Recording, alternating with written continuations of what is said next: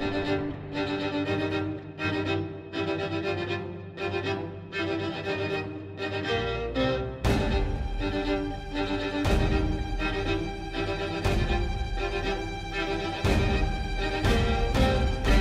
everybody, and you're back. You keep showing up, and that's very much appreciated.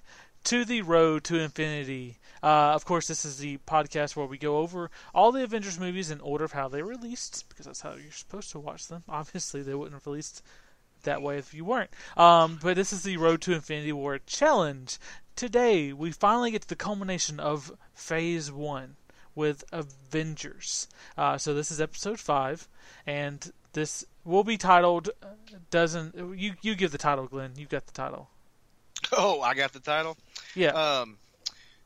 An ant has no quarrel with a boot. Yes. Cool. That's what this one will be titled. Of course, that was the voice of Glenn. My name is Spencer. We're going to go ahead and just jump into this thing because Avengers has a lot to cover. Of course, it's a culmination of everything that's been built. They've had a guiding light in Kevin Feige the whole time. Avengers came out in 2012, 4 years after the release of Iron Man 1. We had Iron Man 1 in 2008. We had Incredible Hulk in 2008. Then we had 2010 with Iron Man 2. And then 2011 with Thor and Cap. First Avenger, and then here we are, 2012 Avengers.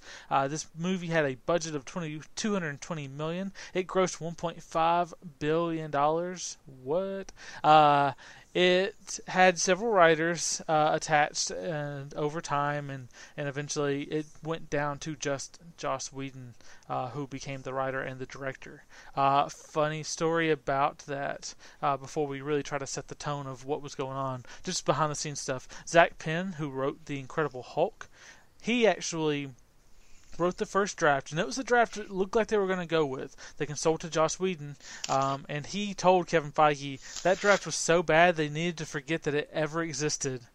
And then he wrote a 5-page layout of his version, and they immediately started writing up a contract for him to write and direct. Wow. How bad is that to be? It's so bad, you just need to forget it ever existed. And really, that's what Marvel wishes you would think of Incredible Hulk. Just pretend it didn't exist. Hulk had a fight in Harlem, and that's it. But anyway, Jon Favreau, he was attached to direct Avengers. He actually chose, he chose a different route. He chose not to, which I don't really believe that. I believe they always wanted him to be an executive producer, but I believe they wanted Louis Lederer and Kenneth Branagh and Jon Favreau. I believe they wanted all of them. I hope they wouldn't want Joe Johnston, but I'm not going to go on that rant today. I believe they wanted them all to be executive producers to at least, be able to have their voice and their character. But it's kind of good that they didn't, because then that would have been a lot of different people pulling different ways. A really big thing I have that really may have affected things is the power pull that Robert Downey Jr. had, because he got either $50 or $100 million for this movie. I think it was 50. A crap ton. I believe it was 50 for this movie, and then you had someone like Captain America got paid like $500,000. So a big discrepancy in the pay for these actors. So Robert Downey Jr. obviously that much money, he had a lot of power. Jon Favreau had a lot of power, being the guy that really kicked all of this off, and he actually didn't like the Thor stuff. He didn't think that mystical stuff would work with the science-based universe that Iron Man had built.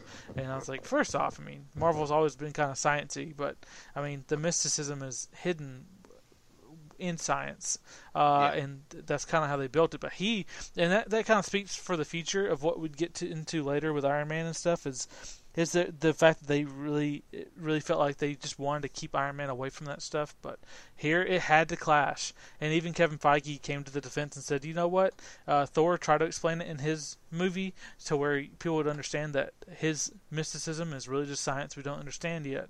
So it does all translate really well. But, you're throwing a god or a demigod in there with a man that's been frozen since the 40s, with the world's smartest engineer, and you're throwing in the world's smartest biological radiation scientist who turns into a big green monster. You're throwing them together to fight with a Russian spy who has no Russian accent and an archer, a man who literally chooses the shittiest weapon to as his weapon of choice.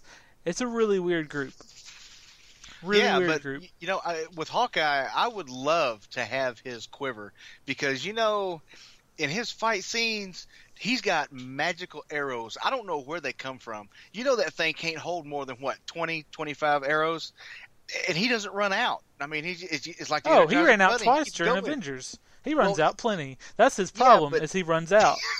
If he can't collect, if he's sniping, he runs out. Like when he was in that building at the end and he's sniping, he was running out, and he was like, I got one left, let me But the quiver would change it to whatever type he'd need. So he changed it to a grappling arrow, and he shot it and then swung into a building. But yeah, like you'd see him on the battlefield. I think he had as much time shooting the arrows as he did collecting them.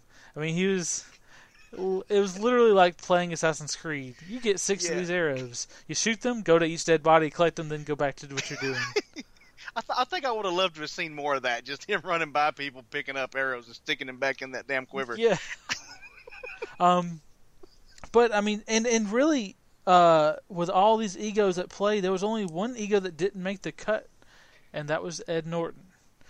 He was replaced as the Hulk. Now, there are two sides to the story. There's no way to know the truth. And I don't know any of these parties personally, so I'm not going to really take a side, but I'll tell exactly what was said on both sides. Marvel said it was not a monetary decision, but instead a collaborative problem, and they needed all actors to be able to work and compromise in an ensemble. And then the agent for Ed Norton said that that was misleading info, meant to slander him or paint him in a negative light. And actually, Ed Norton himself stated that he declined because he didn't want to be tied to one character, which, to be fair, he has never been a man to do a character multiple times.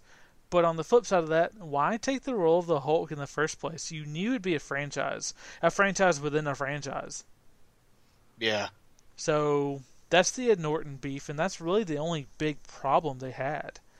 And for this being so many people in the movie and so much, different acting abilities and everything else, to have that be the only issue is really amazing. I mean, it makes me think about the Ocean movies with Clooney and Brad Pitt. There was no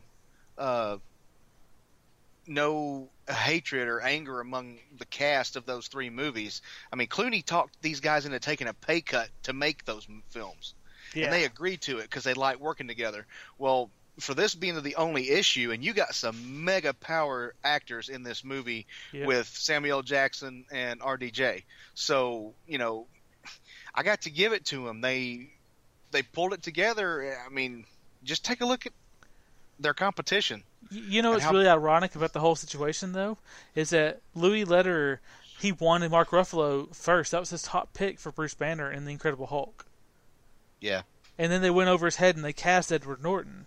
And then Edward Norton wound up turning them down, ultimately, for their big project, Avengers. And I guess with the help of Louis Lederer, Joss Whedon wound up getting Mark Ruffalo for the role. So that is... We could have had Mark Ruffalo the whole time. And yeah, we could have. Watching Mark Ruffalo in Avengers, as much as I like Ed Norton, his presence and what he's always done, and his version of Incredible Hulk, I really like the skittish nature that Mark Ruffalo brought to the Hulk. Yeah, I do too. And on the flip side of that coin, to watch the relationship between Hulk and Thor and Banner and Thor, I really don't think, in my personal opinion, I don't think Norton could have connected with Hemsworth on that level, and we would have got that camaraderie between the two. Yeah, and the nerdy nature that comes with him. Like, he's so strong-willed, even in his performance in Incredible Hulk, that it would have felt like there was a mixture of Robert Downey Jr.'s Iron Man, Tony Stark, and Chris Evans' Captain America, when really Mark Ruffalo's Hulk, or his Bruce Banner, mind you, his Bruce Banner is really its own character. whereas Ed Norton's Bruce Banner was a combo of Cap and Iron Man, like the intelligent nature of Iron Man and the strong will of Cap. So that was great, and they announced Ruffalo. I think it was the 2010 Comic-Con. Yeah. And that was had very much mixed emotions, which I am in the camp of I don't want anyone having to be replaced. I get Don Cheadle replacing Terrence Howard, but that was a huge acting upgrade. I don't think Mark Ruffalo is that much better or better at all of an actor of Ed Norton. It was an unfortunate circumstance, and I'm happy with Ruffalo now. I would have been happy if Ed Norton had stayed. I'd been happy either way. I think we traded out a great actor for a great actor. Just unfortunate that we had to do that. Yep. And then other acting things came up, like as soon as Joss Whedon was brought into this project, you thought, oh well, Nathan Fillion or David Boreanaz will be Hawkeye, and Eliza Dushku maybe maybe Black Widow. Which Scarlett Johansson got it after what's her name dropped out, but even Eliza Dushku made a strong case to be Black Widow, and we just thought it'd be the Whedonverse extended into the Marvelverse, and he really kept all of his people away, except for Alexis Denisoff, who played the right hand to Thanos, who he was behind so much makeup and with a voice changer that you really didn't know it was him. Yeah, exactly. And his character's name was the Other, and it's creepy to watch him because knowing him like we know him from Buffy and Angel, and to see him do this, it is a complete 180 from Wesley. Pretty damn cool range, because he's in How I Met Your Mother as a complete doofus, idiot, funny guy, like Anchorman. His character is Anchorman. He even is an Anchorman on that show. And then you watch him in Buffy, and he is an uptight, kind of nerdy idiot. And then you watch him in Angel, and he goes from uptight idiot to kind of badass hero by the end of Angel. And he gets, this is all he needed, this villainous horror type role, and he did it. Which also, he had two thumbs, which implies that he was a Chitauri. Mm-hmm. Like the other was a Chitauri, even though the rest of the Chitauri are kind of presented as an ant race, like they have a queen, and once that queen dies, they accept a very more like biological immediate response kind of ant. Like once the queen dies, they all die. So it's weird that he was still alive. They implied that he was Chitauri, but the way they presented all the other Chitauri was weird. So maybe maybe they were clones from some factory. Maybe this is the Marvel Star Wars mix up here. I don't know. Maybe, or he's a cross between Chitauri and, some other alien race. And then we were thinking, which woman from the Whedonverse will be Maria Hill? And then it turned out Austin Hannigan, Willow from Buffy, got into Whedon's ear and suggested him to cast Colby Smulders of How I Met Your Mother fame. How I Met Your Mother? And she to be Maria Hill. And Joss Whedon had stated in the past that the best actors are good comedy actors, because if they can be good at timing and delivery in comedy, then they can pretty much do anything. That's how he cast what's his name as the main villain in Serenity, who went on to be a good guy / villain in Doctor Strange. I forget. I don't know how to pronounce his name. It's very much a complicated name when you read it. I'm not going to say it, but. He said that he favored comedic actors, so Colby Smulders is Maria Hill, and she does great. I like her. I like her a lot. And then he had other people in his ear. Robert Downey Jr. insisted that Pepper Potts be written into the movie, even though she wasn't supposed to be. Whedon wanted to isolate the heroes as much as possible, except for Marvel gave him 3 points. He said they said Loki had to be the main villain. We had to have a big superhero fight in the middle, and the superheroes have to team up by the end of it and all fight the alien race. And so Loki was already going to be in this movie, carrying over Thor stuff, but Robert Downey Jr. got Pepper Potts added in there, and you know what? I like the inclusion. I don't need them all completely isolated. I didn't need them to add War Machine in this one, but I did need them to show them in their lives before they're brought together. I liked that. Yeah, I did too, especially with Pepper, because it gives that that feeling of dread that he may, and we see that during the alien fight when Tony gets the missile up there and he tries to call Pepper and the call dies, and he's like, you can see the look on his face like, oh crap, I'm never going to talk to her again. It made him human. So.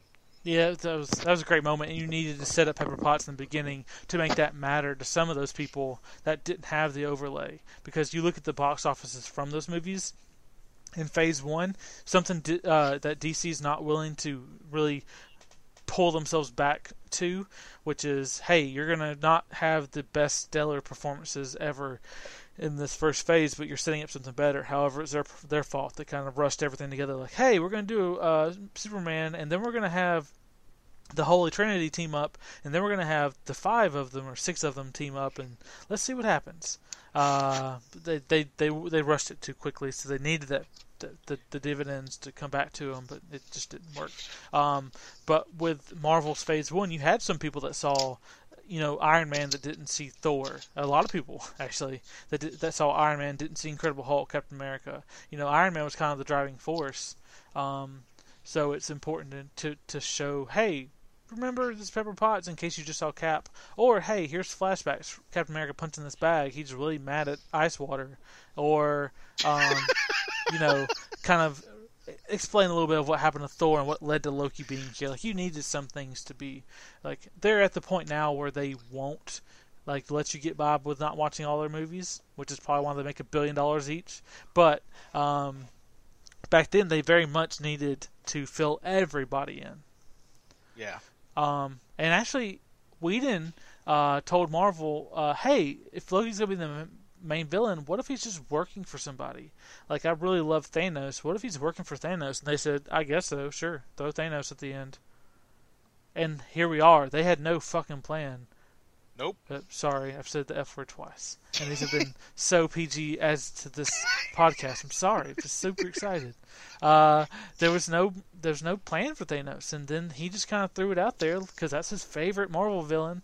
And now they're kind of rolling with it. And it's really worked. It's really been the thing that tied all these movies together is the Infinity Stones. Like, ooh, like it's the most speculation for any of these movies. With DC, people are speculating, oh man, will this be the movie that shuts DC movies down? And then with Marvel, it's like, which Infinity Stone are we going to see in this movie, and where's it going to be?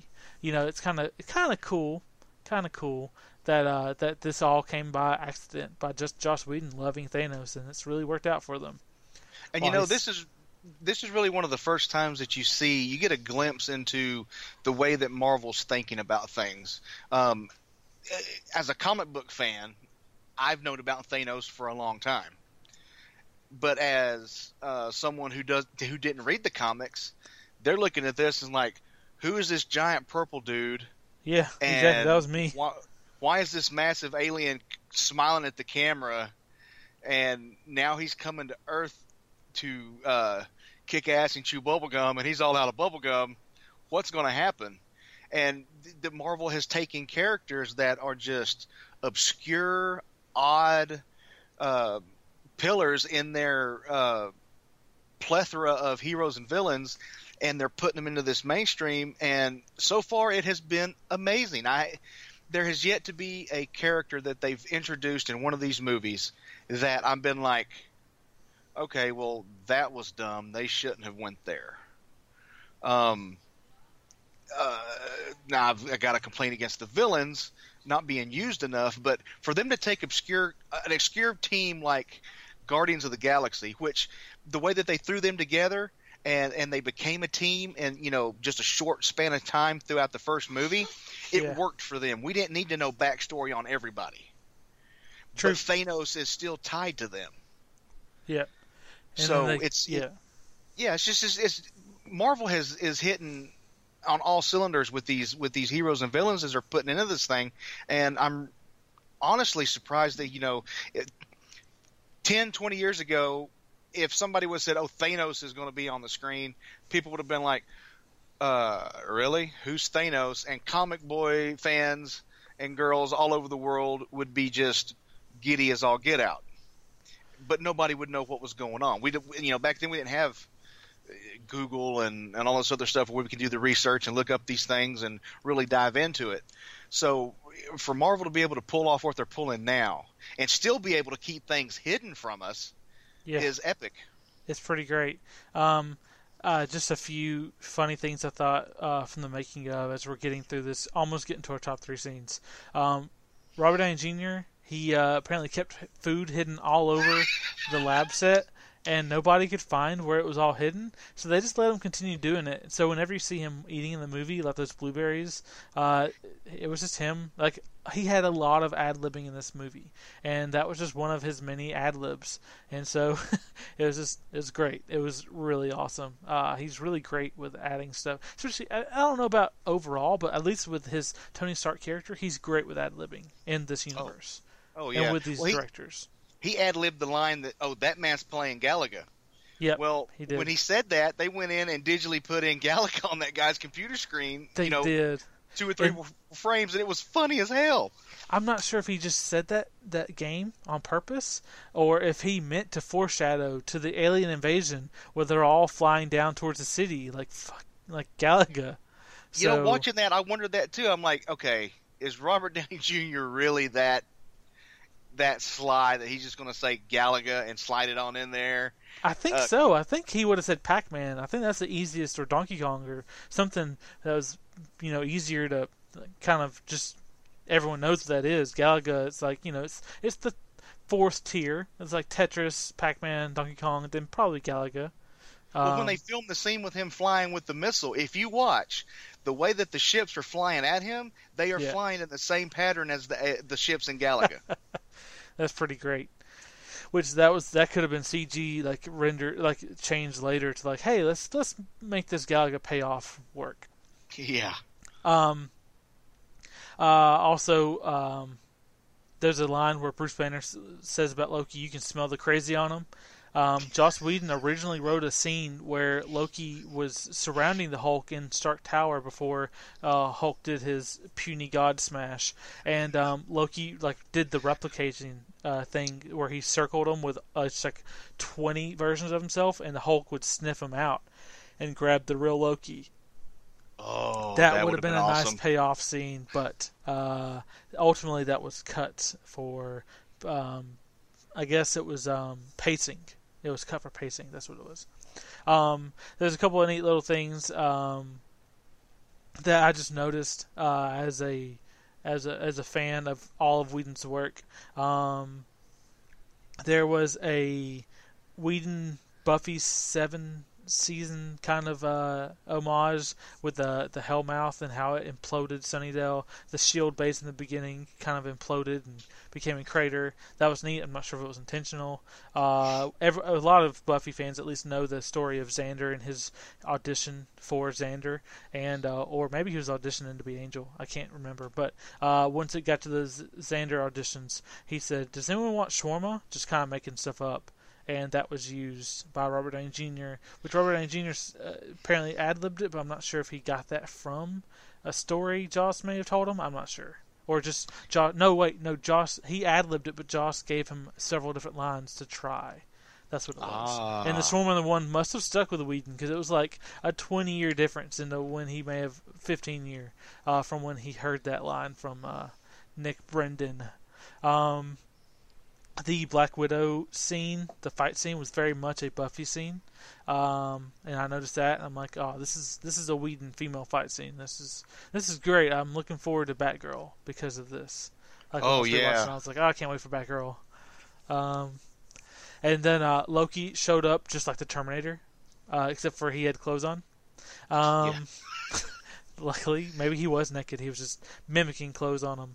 The gamma radiation comment that the Dr. Selvig told Nick Fury, and then Nick Fury told him, "Oh no, that can be very harmful," because he says just a little bit of gamma radiation, it won't hurt you. The Tesseract in the beginning was held in a giant arc reactor. That was neat. I had looked up a couple of things about the movie.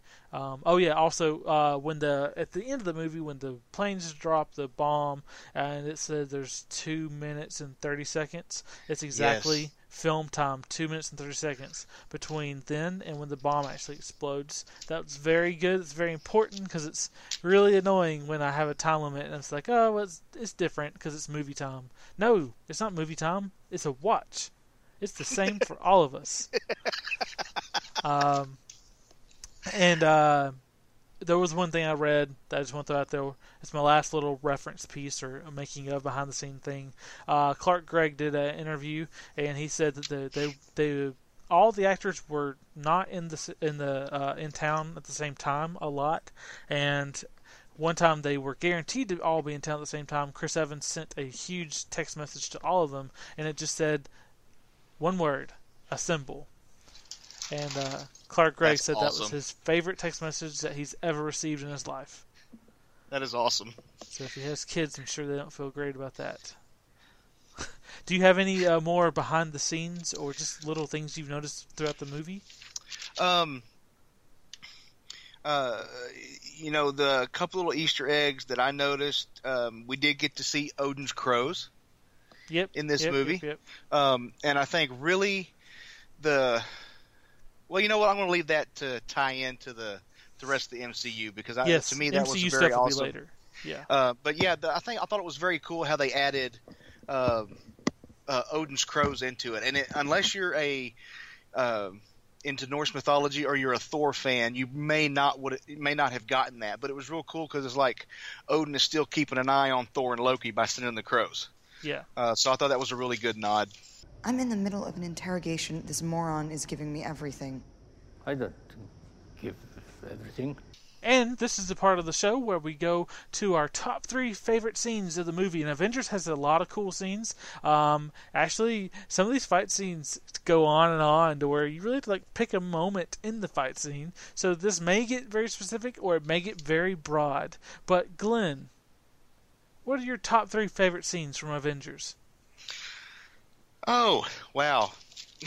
There was a lot going on. My third favorite scene, it has to be Black Widow getting Loki to talk to her. Yeah. On board the helicarrier. That scene was just, here it is. She comes in and Loki, just right out of the gate, is, so you're here to make me talk? And she's like, no. And he goes into the classic villain soliloquy of just divulging his whole plan. And he tearing into her. Oh, yes, Barton told me everything, all your dirty little secrets. You can't wash that much red out of your leisure. And as she starts to, quote unquote, cry, he makes one slip up. And everybody knows Loki likes to talk, whether it's, in the extended universe, in the comics, Loki loves to run his mouth, and that's when it happens. And as soon as she turns around and looks at him, he's got that look of, shit, I done did it again. He was giving her this speech about how there's red in her ledger because she talked about it, and he said there's so much red. And she started naming off specific people that she's killed, and then she says you're a monster, and he's like, no, you brought the monster on board with you. She turns. And it's like, thank you. Yeah, thanks. So your play is Banner, the Hulk. Okay. And she walks away. But unfortunately, at the same time, Hawkeye was showing up. He's been taken over. Damn, he took over in the first scene of the movie. Became a Loki slave, which he got his payback in the sequel. But he was taking down the helicarrier right then and there. So didn't work out for her too much finding out the play. What was your second favorite scene? My second one is the return of Banner. The helicarrier, he gets ejected. Poor Harry Dean Stanton had to see his naked ass falling through the sky. And all of a sudden you hear this put of this busted ass motorcycle. And Tony called it. He knew that Banner was going to be there. And, Cap showed a little bit of concern. He's like, can you handle this? And then he turns and looks at, Black Widow and says, you want to know my secret? I'm always angry. Yeah. And without hesitation, boom. It's like for that minute, he and the Hulk worked hand in hand.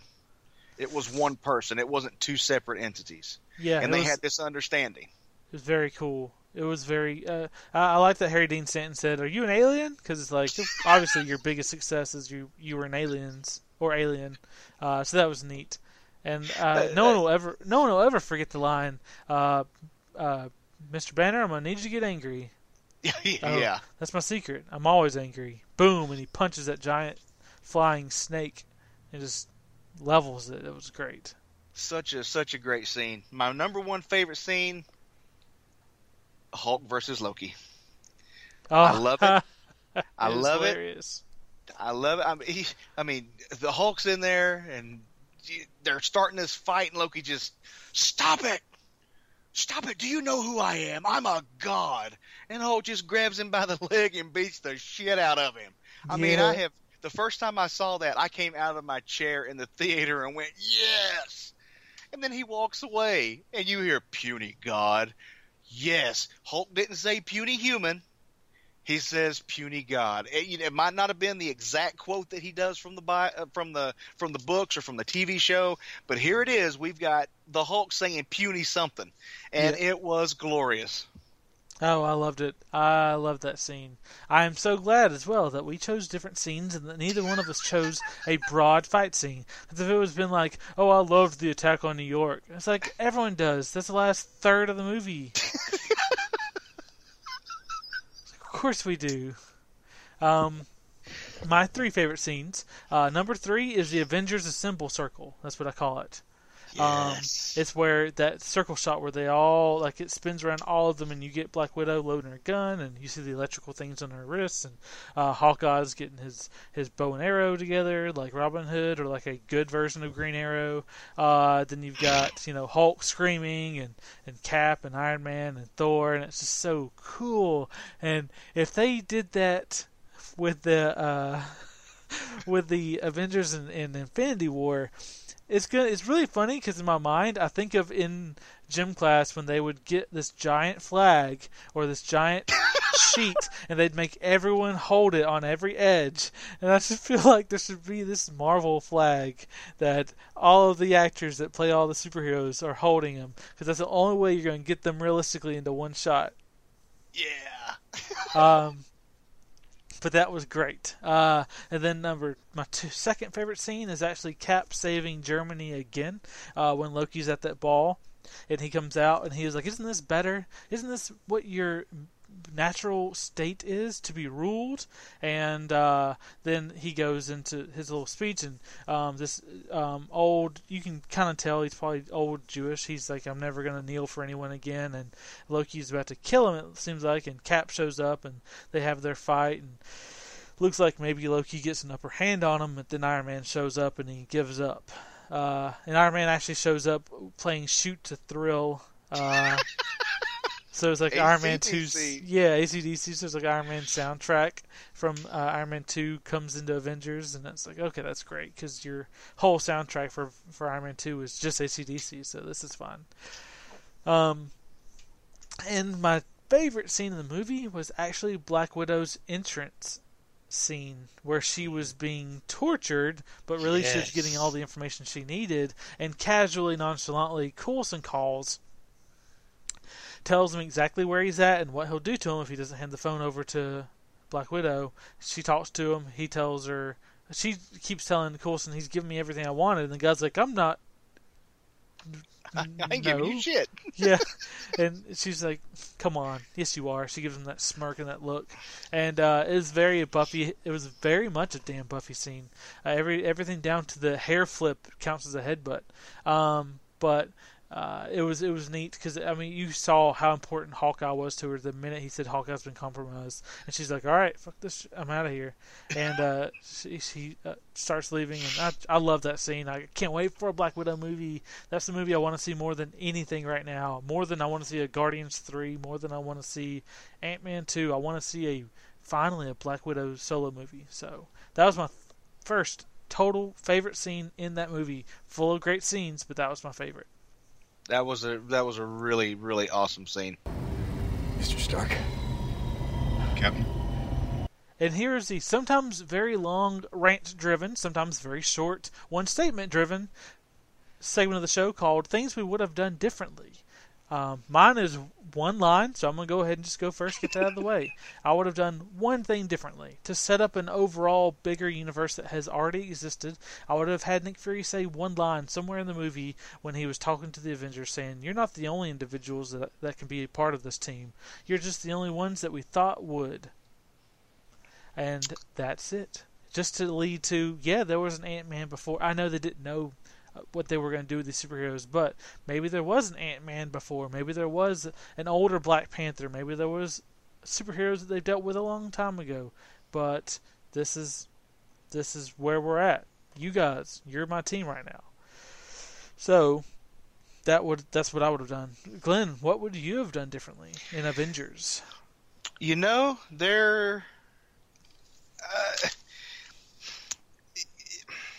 Anything? I would have liked more about the Chitauri. I know that's not too big of a thing, but I would like to have known a little bit more about the Chitauri. I really would have liked more of Hawkeye. I know we get more of Hawkeye in Avengers 2.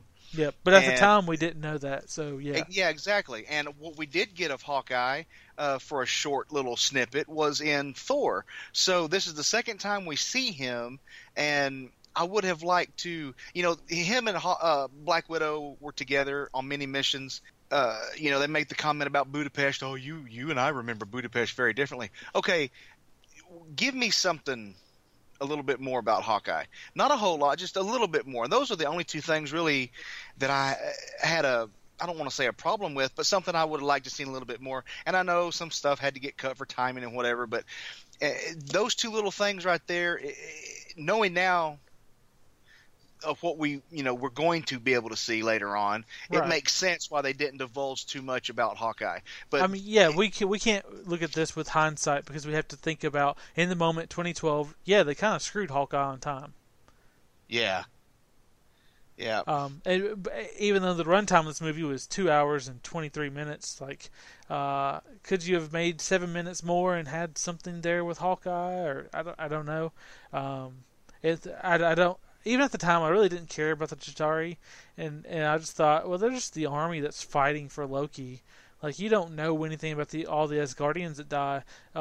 Even in Thor Ragnarok, Thor Ragnarok is most of those people died and they were useless. Like, even the Warriors 3, only one of them got to say anything. That movie, if anything, with hindsight, that was the least. That was the littlest atrocious thing they've done with killing off a group, one shot, a one use kind of thing. But at the time, I was like, well, what are the Chitauri? We really don't know anything about them, and why do they have two thumbs? How does that help? How is that an evolution thing? Yeah. I don't know. I don't really need to know about the thumbs, but I would like to know the other and his connection to the Chitauri. Even at the time, I was like, what are you, dude? If you're Chitauri, why aren't you still alive? He's throwing off interference, radiation. Nothing harmful, low levels of gamma radiation. That can be harmful.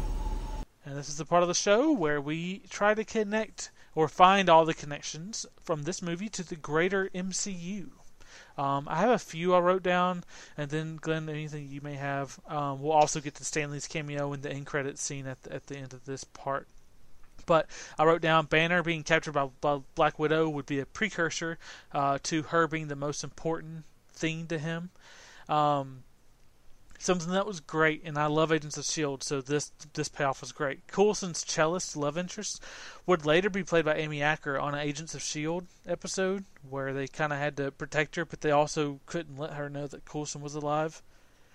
Man, that was a little rough. Yeah. There was also something I noticed in here that I'm not sure if it's really a connection, but it's just something I noticed. Hawkeye, he debuted in Thor, and he also has the most direct connection by the end of this movie to Loki, other than Thor himself, because Loki took him as a slave, and Thor is Loki's brother, so he's got number one by default. But he only shares scenes with Thor in the circle and that end scene at the tower. Yeah. I thought that was weird. They were so separated. But also, Tony and Bruce's friendship foreshadows their future together. You'll see them at the end of Iron Man 3's end credits, and you'll see their differences come to a head kind of in Age of Ultron, but they'll also be working together. Because Bruce always goes to Tony's defense, I guess, because they're like-minded just in the intelligence realm. Cap and Iron Man were tense all movie long, and it will pretty much stay that way forever and ever. Selvig from Thor was in this movie, and he was driven insane by the Chitauri in the Loki pokey stick. Pepper from Iron Man was in this movie, but Cap and Bruce had nobody, so they really felt isolated and alone. And then Phase 2 is mentioned all movie long, fans knowing this is the end of Phase 1, so that's kind of cool. That was kind of like an inside joke, I'm pretty sure. And one last thing, also Agents of S.H.I.E.L.D. related, LMD was referenced by Tony, but it was actually used in Agents of S.H.I.E.L.D., almost like he knew about the technology that had been worked on to be developed, but it never made it to the stage where it'd be useful, and it finally got to that stage in Agents of S.H.I.E.L.D. So, and that was Agents of S.H.I.E.L.D. Season 4, best season of a superhero show ever, by the way. Yeah. Glenn, do you have any more connections to the MCU that I missed? Well, of course, Maria Hill. Tony's nicknames. He called Hawkeye Legolas, Thor Point Break, Loki Reindeer Games. These nicknames are going to pop up in later films, and it's so hilarious on where they pop up. One I thought was really cool was a tie-in to the Incredible Hulk, where Banner says, I tried to eat a bullet, but the other guy spit it out, yes. Which was a reference to the alternate opening of the movie that they didn't use. Yeah. Which I'm glad they didn't use it. Of course, and then you get to see on the Quinjet, of course, the Hydra weapons and things, and that's when Cap was like, you know what? I really can't trust anybody. I couldn't trust anybody back then. It's like the only person he could trust was Erskine, the man who gave him the serum, and he's gone. I think that is about it. I mean, there's ties. There are so many ties to the MCU in this movie that it really is ridiculous. And if you look into it, and when we get into Phase 2 films, I'll be able to go back and reference some of these. They don't say his name, but it's alluded to other heroes that pop up. And after you watch those films, you're thinking, holy crap, could that be who Nick Fury was talking about the other hero? Huh, interesting. Oh, look at that house. That house looks familiar. It pops up in this movie. Oh, look, it actually existed. And it all ties together. So there's this was Easter egg heavy with stuff tying it to the MCU. And it brought it – Phase 1 is brought all together in this movie. Yeah, definitely the Phase 1 is kind of because it's a lot of origin stories and typical kind of villains and stuff. Phase 1 is very much in hindsight it's underwhelming compared to the other phases, but you also have to have a foundation. When you build a house, you build the brick foundation on the bottom. It's like you look at it, it's like, well, here's a slab of bricks on the ground, but then the walls and the windows and everything look better and cooler. And then once you get the roof on there and it's all done, it's like, well, this all looks great. But without that foundation, none of it can exist. None of it can look great. And also, if you don't have a good foundation, then it'll all fall apart on you anyway. This Phase 1 was a solid foundation. Even if it had some weak titles in there compared to the rest of the Marvel universe, those titles compared to the rest of superhero movies were great, still are. Especially going back and watching them. Because like this movie right here, I'll get into it in more of the stuff in the rating, but oh man, this movie right here gave a great break to what people thought superhero movies should be. But let's go on to the Stan Lee cameo. He played an old man in Central Park, and wasn't he scoffing at the existence of superheroes? Yeah. Okay. So what? Just follow those aliens, you old senile crazy old man. Your line doesn't even make sense. It doesn't even make sense. Superheroes in New York? Yeah, right. So I get it. I guess it's funny for Stan Lee to say that, but I don't understand. Someone needs to put him in a home, put him on a leash. He doesn't know where he's going at night. I don't know. And then we get the end credits scene that was awesome. I didn't know what was exactly going on, but I know a lot of nerds did. No offense, that's just a term. But they showed Thanos, the Mad Titan, being told to fight Earth and its heroes would be to court death. And it's like, oh man, Joss really set that bar high for that final villain.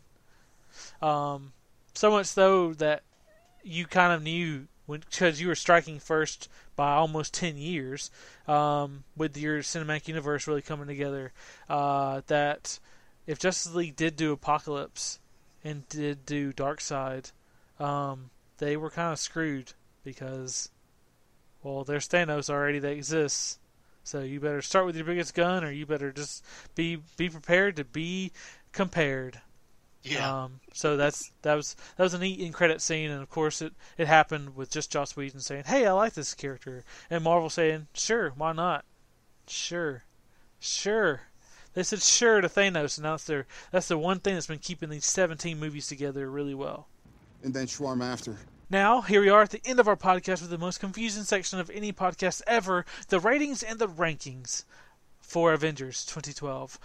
Rating being gold, silver, or bronze, because we came to the agreement that we wouldn't rank any Marvel movie below a bronze. So, it just didn't happen. So this was the easiest way to do it.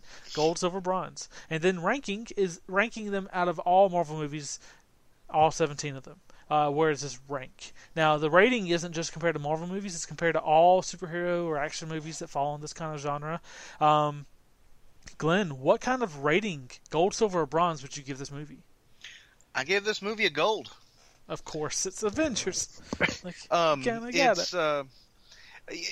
movie had it all, and it stayed true to the solo films that came before it.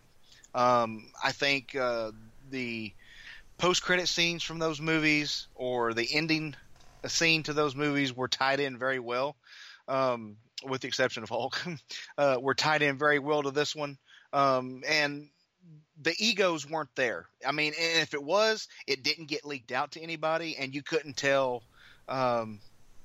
with press junkets and everything else that these guys did. I mean, for Chris Evans to be able to send out a tweet or a text message to everybody that says a symbol, and they actually all get together, that tells me that it was a cool set to be on, and that these guys are friends. I mean, you look at the things that RDJ and Chris Evans have done since they've been on this journey together, and they've gone to hospitals. They've showed up for Make-A-Wish. RDJ went to that little boy who was missing an arm, and they had made him an Iron Man prosthetic. Which, all this stuff, it's awesome. It's awesome stuff that they do. And this movie hit on all cylinders. It was the first team up film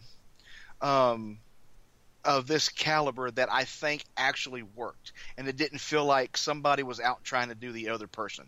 It was an even playing field, and nobody tried to outshine the other one. It was cohesive and very organic from everybody involved.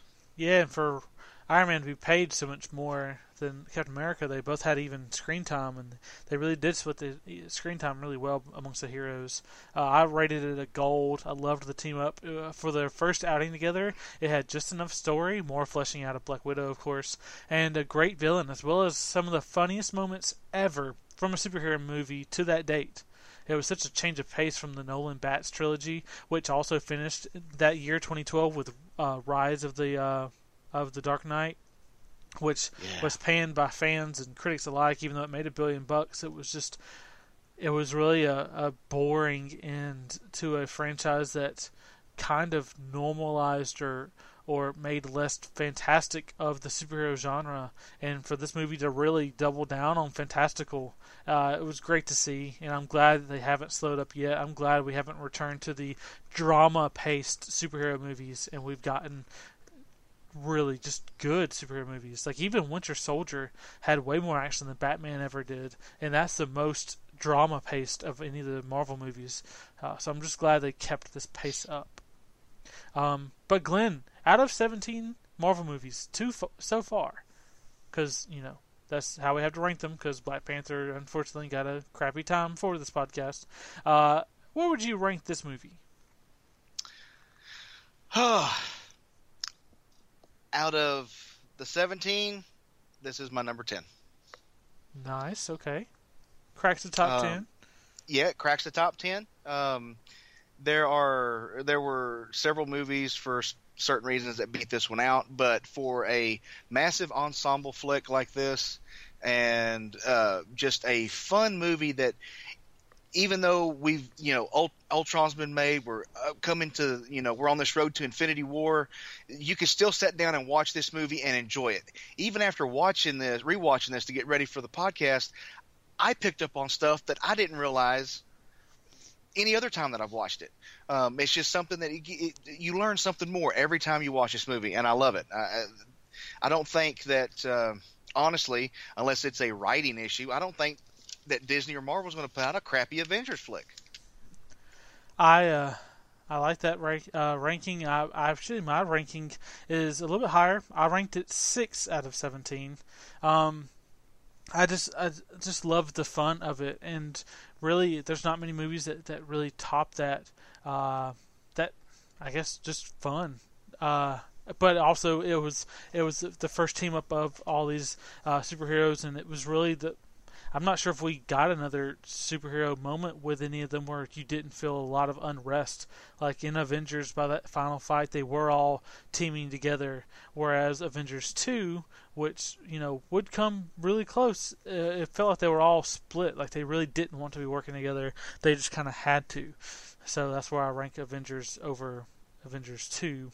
And really, there's just a short list that beats it. Obviously, only 5 movies. Iron Man's my number 5, and I've got some personal favorites that top it. But I mean, that's pretty high for a movie that was focused more on the showing of the team battling than the actual story of it all. Yeah. Well, thank you guys for listening to this week's Road to Infinity podcast. Of course, we have other podcasts that you can go listen to. We have a gaming podcast, a wrestling podcast. We have reviews for wrestling pay-per-views, as well as wrestling championships, gaming stuff. We have random reviews for movies on Netflix. It's called Chillin' with Netflix. You can find us on social media, collectively at Take the Studios, anywhere on social media, and on youtube.com/Take the Studios for gaming videos that are to donate money to charity. You can find us individually on social media. I am at Espacio1316. I am at Joker 79. Please subscribe, please share, please rate, please yada yada yada. Do the little heart things. Thank you so much for listening, and we will see you next week.